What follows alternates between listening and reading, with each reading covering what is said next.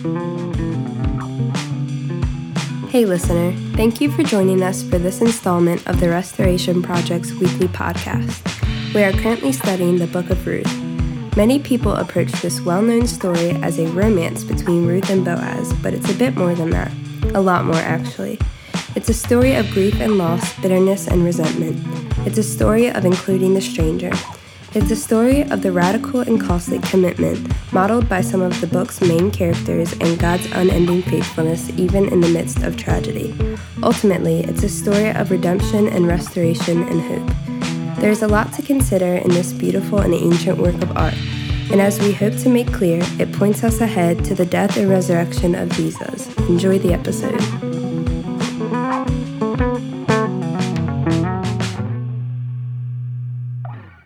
So I'm going to be reading from Ruth chapter 2. Buckle up, we're going to do the whole thing. Now Naomi had a respected relative, a man of worth, through her husband from the family of Elimelech. His name was Boaz. Ruth the Moabite said to Naomi, "Let me go to the field so that I may glean among the ears of grain behind someone in whose eyes I might find favor." Naomi replied to her, "Go, my daughter." So she went. She arrived and she gleaned in the field behind the harvesters. By chance, it happened to be that the portion of the field that belonged to Boaz, who was from the family of Elimelech. Just then, Boaz arrived from Bethlehem. He said to the harvesters, "May the Lord be with you." And they said to him, "May the Lord bless you." Boaz said to his young man, the one who was overseeing the harvesters, "To whom does this young woman belong?" The young man who was overseeing the harvesters answered, "She is a young Moabite woman, the one who returned with Naomi from the territory of Moab." She said, "Please let me glean so that I might gather up grain from among the bundles behind the harvesters." She arrived and has been on her feet from the morning until now, and has sat down for only a moment. Boaz said to Ruth, "Haven't you understood, my daughter? Don't go glean in another field. Don't go anywhere else. Instead, stay here with my young women. Keep your eyes on the field that they are harvesting and go along after them. I've ordered the young men not to assault you. Whenever you are thirsty, go to the jugs and drink from what the young men have filled." Then she bowed down, face to the ground, and replied to him, "How is it that I've found favor in your eyes, that you notice me? I'm an immigrant." Boaz responded to her, "Everything that you did for your mother-in-law after your husband's death has been reported fully to me. How you left behind your father and your mother and the land of your birth and came to a people you haven't known beforehand. May the Lord reward you for your deed. May you receive a rich reward from the Lord, the God of Israel, under whose wings you've come to seek refuge." She said, "May I continue to find favor in your eyes, sir, because you've comforted me and because you've spoken kindly to your female servant, even though I'm not one of your female servants." At mealtime, Boaz said to her, "Come over here, eat some of the bread and dip your piece in the vinegar." She sat alongside the harvesters, and he served roasted grain to her. She ate, was satisfied, and had leftovers. Then she got up to glean. Boaz ordered his young men, "Let her glean between the bundles, and don't humiliate her. Also, pull out some from the bales for her and leave them behind for her to glean, and don't scold her." So she gleaned in the field until evening, then threshed what she had gleaned. It was about an ephah of barley. She picked it up and went into town. Her mother-in-law saw what she had gleaned. She brought out what she had left over after eating her fill and gave it to her. Her mother-in-law said to her, "Where did you glean today? Where did you work? May the one who noticed you be blessed." She told her mother-in-law with whom she had worked and said, "The name of the man with whom I work today is Boaz." Naomi replied to her daughter-in-law, "May he be blessed by the Lord, who hasn't abandoned his faithfulness with the living or with the dead." Naomi said to her, "The man is one of our close relatives. He is one of our redeemers." Ruth the Moabite replied, "Furthermore, he said to me, 'Stay with my workers until they've finished all of the harvest.'" Naomi said to Ruth, her daughter-in-law, "It's good, my daughter, that you go out with his young women so that the men don't assault you in another field." Thus she stayed with Boaz's young women, gleaning until the completion of the barley and wheat harvests, and she lived with her mother-in-law. The word of God for the people of God. So if you have spent any amount of time with us over the last month, you should be familiar with the story of Boaz. But for those of you that are visiting or those of you who just need a healthy reminder, I'm going to go over the story here a bit. When I was in my education program in undergrad, my advisor always used to say, review, review, review. Basically what we have here in the book of Ruth is the story of a family. We have a family of four, Elimelech, Naomi, Mahlon, and Chilion, who went from their home in Bethlehem because there was a famine in the land and crossed over to the east of the Jordan River into the land of Moab, where Mahlon and Chilion were married to Ruth and Orpah. During the time in which this family was in Moab seeking refuge and trying to find food, Naomi watched her husband die and her 2 sons die. And Naomi was left with her 2 daughters-in-law, attempting to figure out what in the world to do next. We've talked about in the ancient Near East how the fate of a widow was completely in the hands of the charity of other people. This wasn't the best time in which to be a widow because you had no security, you had no ties to the land, you had no potential food. And for these women, they were trying to figure out what it was that they were going to do. And Naomi decided that they were going to go back to Bethlehem, back to her home, back to where she has come from. And we've played around with chapter 1 a bit, trying to understand the mind of Naomi as she was going back to where she came from sometime 10 years prior. The feelings that she may have felt as she goes back to a people who saw her leave with her family. Maybe as she left, people kind of looking at them crooked, saying, you shouldn't leave because you need to stay here and pray that God will be faithful to you here in the land. But as she's going back into this town, figuring out who she is and who she can trust and what she can expect from God. On the way, her daughters-in-law are traveling with her to Bethlehem. She turns and says, you guys need to go back home. You need to go back specifically to the house of your mothers, which is a weird thing to say in this time frame. But what Naomi is trying to say is you guys need to go back because the only way that you'll have a chance is if you go back to where you were raised so that you can get married again, because I cannot give you any safety and any security. I have nothing for you. Orpah takes her up on the deal and says, okay, mom-in-law, I'm going to go back home. There's no judgment within the text. There's nothing that's meant to diminish Orpah's faith. She just simply goes back home. She makes the practical decision, and we don't hear about her ever again. Ruth, however, has this moment that has become iconic in the Old Testament where she says, no, stop telling me to leave you. This is after the 4th time that Naomi, her mother-in-law, has pleaded with her, go back home. And she says, no, stop telling me to abandon you. Wherever you go, I will go. Your people will be my people. Your God will be my God. Wherever you die and you are buried, I too will die and be buried. So we have these 2 women, Naomi, who has seen her complete family decimated by death, and Ruth also seeing the death of her husband and now going into a foreign land, not quite knowing what to expect. And in chapter 2, what we looked at last week was Ruth beginning to take it upon herself to become the provider and the protector, the one who would take risks on behalf of her family, to say, in a sense, to Naomi, Naomi, I will take care of you. All we learn in the beginning of chapter 2 is how Naomi just kind of stays home. We don't know why. We don't know if it's because she's too old to go out into the fields to make a meaningful contribution. We don't know if she's sick. We don't know if she's just completely overcome by grief and sorrow.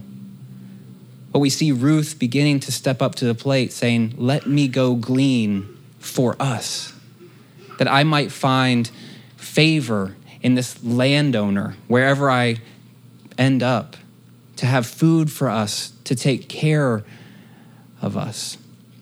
And last week we looked about how within this particular socio-historical and socio-religious context, there was laws built into the Old Testament legal code that was encouraging and demanding even that landowners would leave some of their crops for the immigrants and the widows and the orphans, the people on the margins and the outskirts. Texts like Leviticus 19, it says, when you harvest your land's produce, you must not harvest all the way to the edge of your field, and don't gather up every remaining bit of your harvest. Also, do not pick your vineyard clean or gather up all the grapes that have fallen there. Leave these items for the poor and the immigrant. I am the Lord your God. Deuteronomy 24 says something similar. Whenever you are reaping the harvest of your field and you leave some grain in the field, don't go back and get it. Let it go to the immigrants, the orphans, and the widows, so that the Lord your God blesses you in all that you do. This was built into the law code. However, when Ruth goes to the field, she doesn't know what to expect, and she also doesn't even know if the landowners or the people in charge of the fields will allow her to glean. Some commentators wonder if we have these laws, but we don't have a lot of texts that deal with this other than the one that we're looking at here. And it may have been that the landowners were consumed by greed and not wanting to share their stuff with random immigrants or widows or orphans. Let's not go back and over-exaggerate the morality of this people. And you could imagine perhaps in our own context as landowners in America, if people would be necessarily wanting to allow that to take place.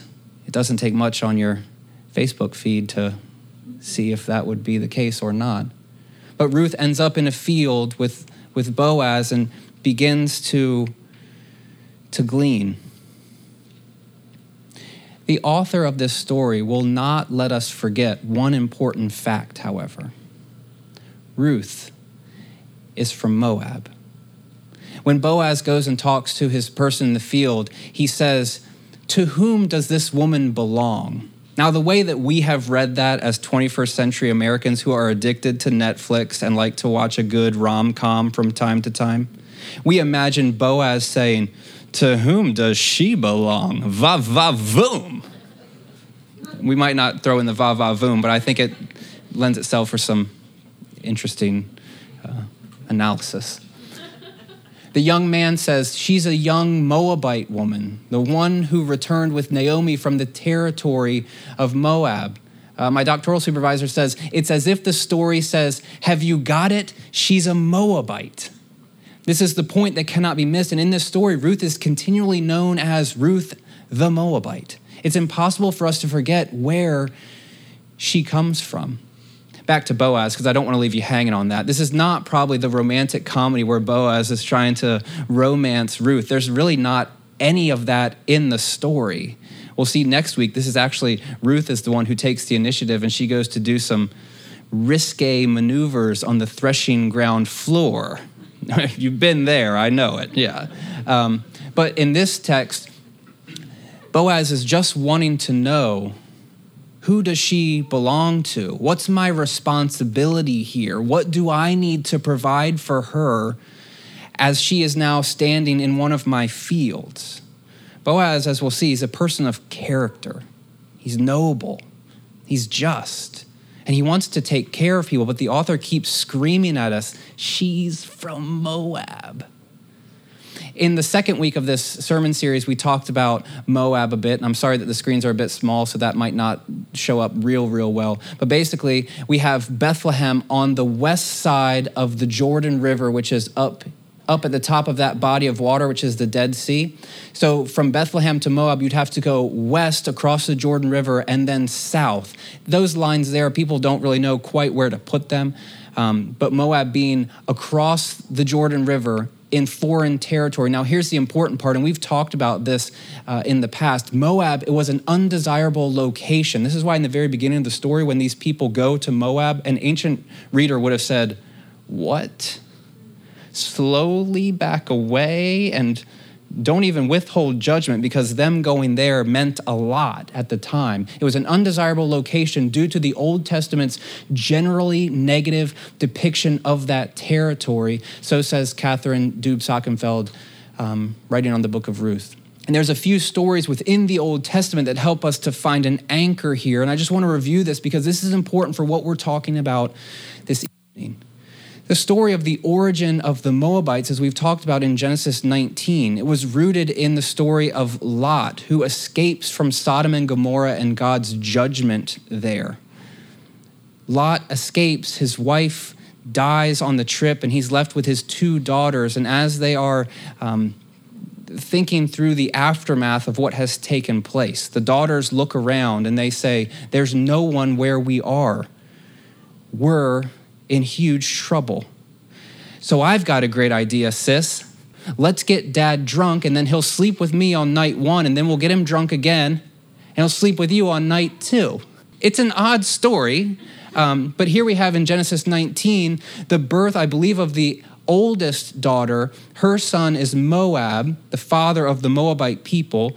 The son of the second daughter is Ammon, father of the Ammonites. And we see these two notorious enemies of Israel and their lineage that goes back to this really funky old story that doesn't speak highly upon these people and their origins. Throughout the Old Testament, similar stories that kind of root Moab as a negative character.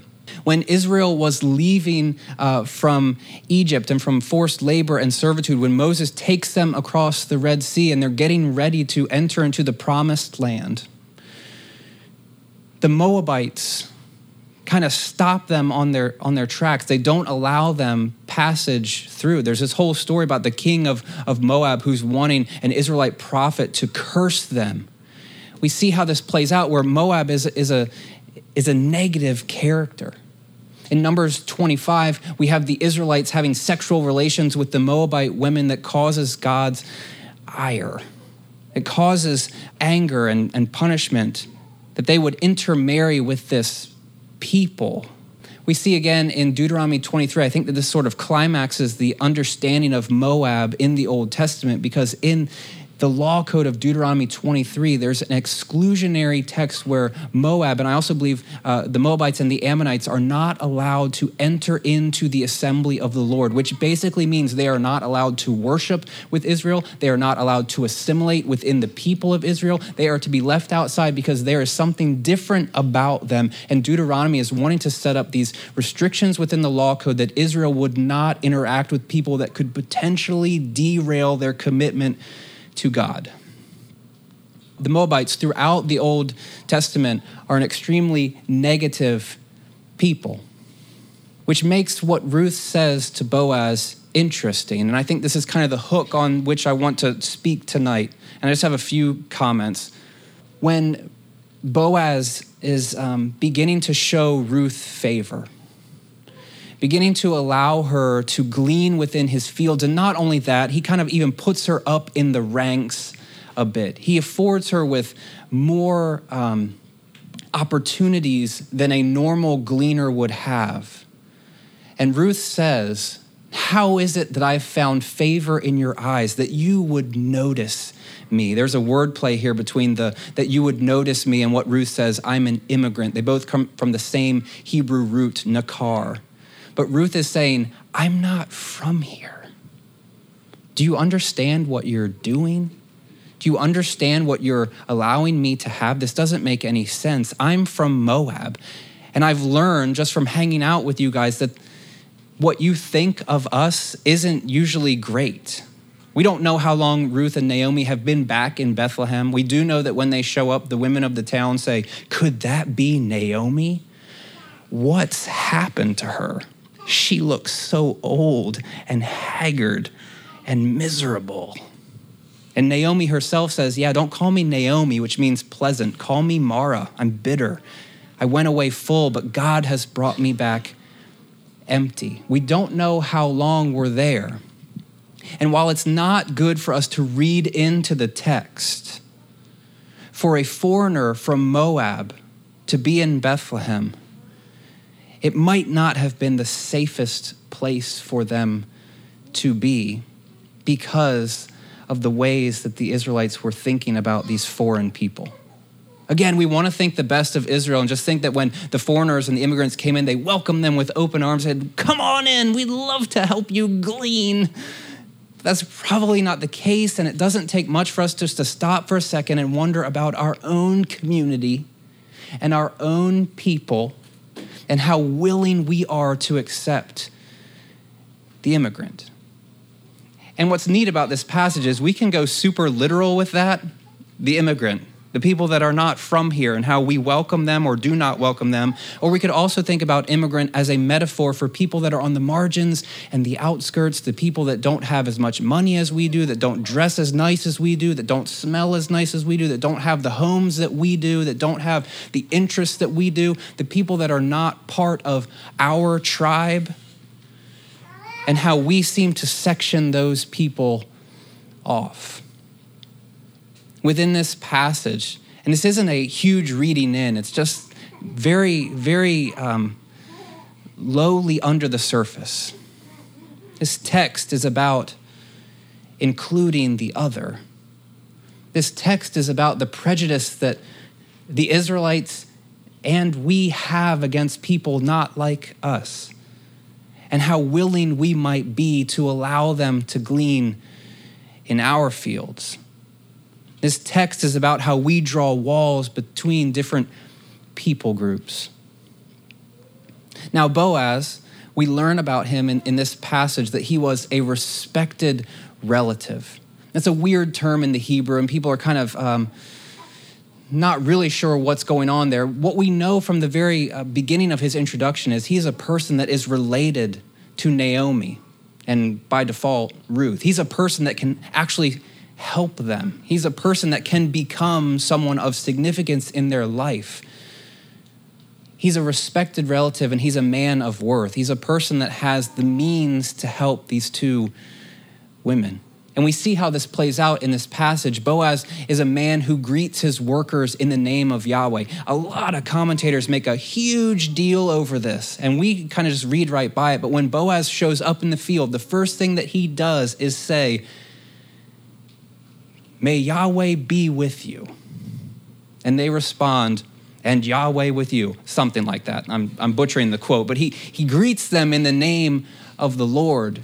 And every commentator has said something to the effect of, this demonstrates that Boaz cares about his people and his people respect him. There's like this relationship between them that may have been weird at the time. And we see how this plays out later as he's eating lunch with his workers. Boaz is a person who greets his workers in the name of Yahweh. He's a man who cares for the people, and he follows the law. When you show up as an immigrant in Boaz's field, he's not going to disobey Leviticus and Deuteronomy. He's going to allow people to glean. He's going to help people as best as he can. He cares for them. He follows the law. He's an emblematic figure of what it looks like to follow Yahweh. He's a man who gives generously, and in this text, he's a man who gives generously above and beyond what is required of him. He's a man to which we can look and gain inspiration. Boaz is the one who is helping the immigrant, and in Ruth's case, the widow, and going above and beyond. And here, again, let's distance ourselves from the who does she belong to? Because some people are very quick to say, oh, the reason why Boaz is helping this woman is because he likes how she looks. The ancient rabbis would have a quibble with you on that one, because the way that they describe Ruth, she's not like this sexy gleaner who shows up to the field. In fact, people would say that Boaz catches her eye and wonders about her because she is so modest. I don't know what to do with that, but I mean, the ancient rabbis aren't saying like this ancient love story between Boaz, and I don't know why I keep going into this shimmy, but it's not best seen as a romantic comedy or Boaz trying to seduce this woman. It seems rather that Boaz is trying to help and provide. There's also one other thing that I should just throw in at this point. We probably think when we're reading this story that Boaz and Ruth are similar in age. Most people, though, would say that if Boaz is like this successful landowner, he's probably old-ish. And if you're a successful landowner in the ancient Near East, you might have a wife. There's like all kinds of questions that we don't know about Boaz. And like I can just see like the air being let out of the balloon there, like, oh no, another polygamy text in the Old Testament. And I'm not saying that, but maybe. I don't know, but what we do know is that Boaz is giving generously above and beyond what he's required to do to help Ruth and Naomi and this family. We do know that Boaz understands the situation and the story because he says, I've heard, Ruth, of what you've done. I've heard of the character that you have. I've heard how you left everything and now you're caring for your mom. And I also know that you probably can't do much on your own. So I want to help you. This is like the undertone of this story here. And this is what happens after, in the new bit of text that Meredith read so eloquently for us tonight. Boaz says, come over here. This is lunchtime. And the text again in 2:7, it talks about how Ruth has been at this field and we don't know if she's ever sat down. She's like not taking a break because the guy who's in charge of the field says, look, man, she's been here for a long time and she's been working really hard. We don't know how to interpret that, but we know that she didn't just show up and then get a free lunch. We know that she has been working, she's been doing something. And then at lunchtime, when Boaz is sitting down at the table, the metaphorical table with all of his workers, which I think is a beautiful image, he says to Ruth, come on over, eat some bread with us. And now just imagine that you're a widow in the ancient Near East. Your mother-in-law is staying home and you say, I've got to go out and glean. I doubt that they had a lot of Snickers bars in the cupboard. This may have been like her first meal in quite some time. But he says, come eat some of the bread and dip your piece in the vinegar. I tried to figure out what in the world's going on here because we don't like to dip bread in vinegar. I guess balsamic vinegar, that sounds actually kind of nice. But most people would say that this is like some kind of a sour sauce that is put on a bread to invest it with, so it's not so dry, so it helps it to be moist. Apologies to the people in the room who do not like the word moist. I'll just say it one more time, moist. And to allow the bread to have more spices. But he's trying to give her some bread and help her to dip her piece in the vinegar. And then the story actually continues where he hands her some roasted grain, which is a staple of the Israelite diet. It says in chapter 14, at mealtime, Boaz said to her, come over here, eat some of the bread and dip your piece in the vinegar. So she sat alongside of the harvesters and he served roasted grain to her. That term there, we don't really know quite what to do with it, what it means for him to serve her, but it's like a handy sort of term. Like there's hands involved here. So he might be passing something to her. She might be receiving something from him. But in the ancient Near East, this is a massive move on Boaz's part. Hey, foreign woman who's a widow, who within this town might be viewed as kind of sketchy, come have food with us. Kate and I went to Chincoteague yesterday, celebrating our 9th anniversary. I'll tell you 2 stories about that. The first one is Kate has been begging to go stand-up paddleboarding for quite some time. This has nothing to do with Ruth. There's no tie between stand-up paddleboarding and Ruth. We got on our boards. We found ourselves in something of a restricted zone. We ran our boards aground on a sandbar. I fell off, sliced my feet all up on the oyster stuff. Then I had to Kate kind of got on hers and paddled across, and I had to pick up mine, and I'm in the back, and she was a little bit ahead of me. I probably said some things I shouldn't have said as she's up there, and I'm carrying my board across. We made it back okay. We did end up enjoying a nice time. But we also found ourselves at this, it was a bar.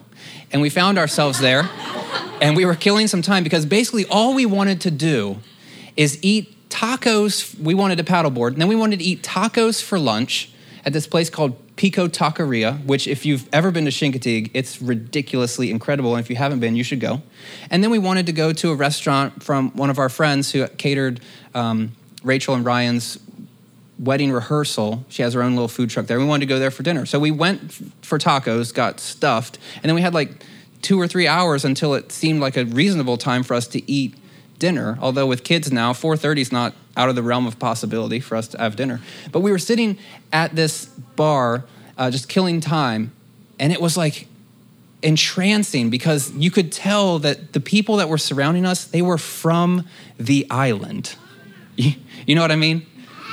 And they kept saying oh, did you hear about so-and-so? Yeah, I guess last night she fell off the dock and she was having a really good time. And the whole island is talking about it, is what they kept saying. As new people would show up, the whole island is talking about this.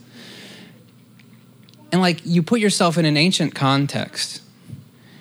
The whole island of Bethlehem, not an island, the whole region knows who Ruth is and might be viewing her as somewhat of a sketchy character, but Boaz invites her to the table, and perhaps the workers, I'm really reading in here, but you don't even know the mindset of the workers as this rogue Moabite woman is showing up to the table. And as Boaz, this respected, noble character, is giving her roasted grain and bread and telling her to dip it into the vinegar, and is like caring for her and her family. Commentators make a huge deal about this. Says Ruth is no longer at this moment an outsider at the margin. Instead, she sits at the master's table, as it were, alongside his reapers. Boaz himself hands her food. He is creating or observing a ceremony of sharing. Another commentator, this is Daniel Block, he says, obviously this verse is not simply about feeding the hungry. The narrator hereby shows how Boaz took an ordinary occasion and transformed it into a glorious demonstration of compassion, generosity, and acceptance. In short, the biblical understanding of hesed is being lived out here. We'll talk more about hesed as we go, but it's this understanding that he is demonstrating compassion and generosity and acceptance of a figure who spent most of her time probably on the margins and the outskirts, and who says, why would you treat me this way? I'm an immigrant. When Boaz invites Ruth to the table, he is extending her an offer of grace. He is demonstrating for her compassion. I have this picture up here because this is like one of those chic foodie things that's pretty hip right now. This is called a dinner in white, where you have these invitations and you get all decked out in white and you carry around a table and a tablecloth and all of your cutlery and silverware and probably food too. And then once you're on the guest list, they send out a secret public location where all of you in white assemble and put your tables down and you begin to eat together with everyone else clothed in white. Doesn't it sound marvelous? And you pay them to be allowed to do that as you bring your own table and food. It's so glorious. There was one in Baltimore a few months ago, I think, and it sold out, if anybody's curious. You can't get any more tickets. But here we see how even in our culture, the things that happen around the table demonstrate compassion and acts of grace and inclusion. The people who end up at your table usually don't end up there by accident. They're people that you want to assimilate into your life, or if they are family, should be assimilated into your life, even if you may be disagreeable towards their general demeanor. We see here in the book of Ruth a hint of inclusion. Now I have on the screen here Ruth and Ezra and Nehemiah, because what's interesting about this is that Ruth is a story embedded within the Old Testament context. And not everyone seemed to be on board with what Ruth is teaching. Ezra and Nehemiah, for example, they say, hey, if you're married to a Moabite woman, you must divorce her and put her out. You cannot do that. You cannot intermarry with these people. It was this big thing about not allowing other people to become part of Israel. And there's this conversation within our own sacred text where we have the book of Ruth, and Boaz is showing mercy and compassion and generosity to a Moabite woman. And Ezra and Nehemiah saying, we don't do that. And within our own text, we've got these tensions between different authors. And most people would think that they're written roughly around the same time. And I think it's so cool that within the Bible, we have a dialogue.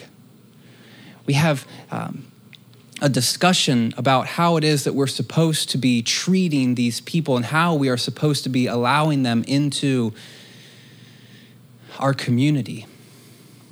It all leads to this question, though. What about us? What can we do with this ancient story? And there's a lot of really really connections there as we're talking about the immigrant and the widows and the orphans and how we are meant to treat them and how we are meant to help them in different circumstances and contexts. All week I couldn't shake this, and I don't know how good of a preaching type moment this is, but when I think about this story, when I think about Boaz and the way that he welcomes in the stranger, the text that I keep thinking about is the passage of the Good Samaritan. I don't want to have a lot of commentary on this. You guys know, though, that I don't oftentimes mean that, but I will, I think, keep my comments brief here as I just read this story to you. The only thing that I'll say about this is, for an ancient audience, when Jesus tells this story, the ending was completely jarring for these people. Infuriating, perhaps. How they would be so ticked that the hero of the story would be their shared enemy, a Samaritan. Notice at the end of this story, the legal expert can't even say the guy's place of origin. A legal expert stood up to test Jesus. This is Luke chapter 10. "Teacher," he said, "what must I do to gain eternal life?" I have to say this too. Notice what Jesus does here. If you were to ask most pastors to define how we get eternal life, their answers will probably not look very similar to Jesus's. Jesus replied, "What is written in the law? How do you interpret it?" He responded, "You must love the Lord your God with all your heart, with all your being, and with all your strength, and with all your mind, and love your neighbor as yourself." Jesus said to him, "You have answered correctly. Do this and you will live." But the legal expert wanted to prove that he was right. So he said to Jesus, "And who is my neighbor?" And Jesus replies, as he so often does, in a way that will befuddle you and make you leave thinking, what the heck just happened? He tells a story. A man went down from Jerusalem to Jericho. He encountered thieves who stripped him naked, beat him up, and left him near death. Now it just so happened that a priest was also going down the same road. When he saw the injured man, he crossed over to the other side of the road and went on his way. Likewise, a Levite came by that spot, saw the injured man, and crossed over to the other side of the road and went on his way. A Samaritan, who was on a journey, came to where the man was, but when he saw him, he was moved with compassion. The Samaritan went to him and bandaged his wounds, tending them with oil and wine. Then he placed the wounded man on his own donkey, took him to an inn, and took care of him. The next day he took 2 full days' worth of wages and gave them to the innkeeper.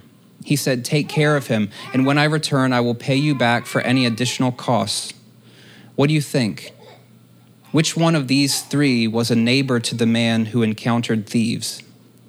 The legal expert said, "The one who demonstrated mercy toward him." And Jesus told him, "Go and do likewise." We have this passage in Ruth, which demonstrates a man of high character, who sees a woman on the outskirts and the margins, an immigrant who has no other way of making it, and he cares for her. We see the example that he sets, and perhaps there's something for us to glean from this passage where we too become a people who care for the immigrants and the widows and the orphans. Even a couple weeks ago when we talked about those gleaning laws, and the question being, what does it look like for us in our context to leave some stuff behind? And Jesus' story here about the Good Samaritan, the one who is an unlikely character, a foreigner, who views his own neighbor as anyone in need. This story, when I hear it, it does the exact same thing that it was meant to do 2,000 years ago. It stops us in our tracks, and it makes us assess who we are and who we help and who sits at our table and who we see in our lives on the margins and the outskirts, the people that need help, and how we choose to either invite them in and help them and be an image of Jesus to them, or choose just to step on by. We see in this passage is challenging. Robert Stein says of the parable of the Good Samaritan, Jesus and Luke sought to illustrate that the love of one's neighbor must transcend all natural or human boundaries such as race, nationality, religion, and economic or educational status. We see within Ruth and the picture that we have of her being a risk taker and one who is trying to provide for her mother-in-law, and how Boaz attacks the situation. Who is this woman? And how can I help her?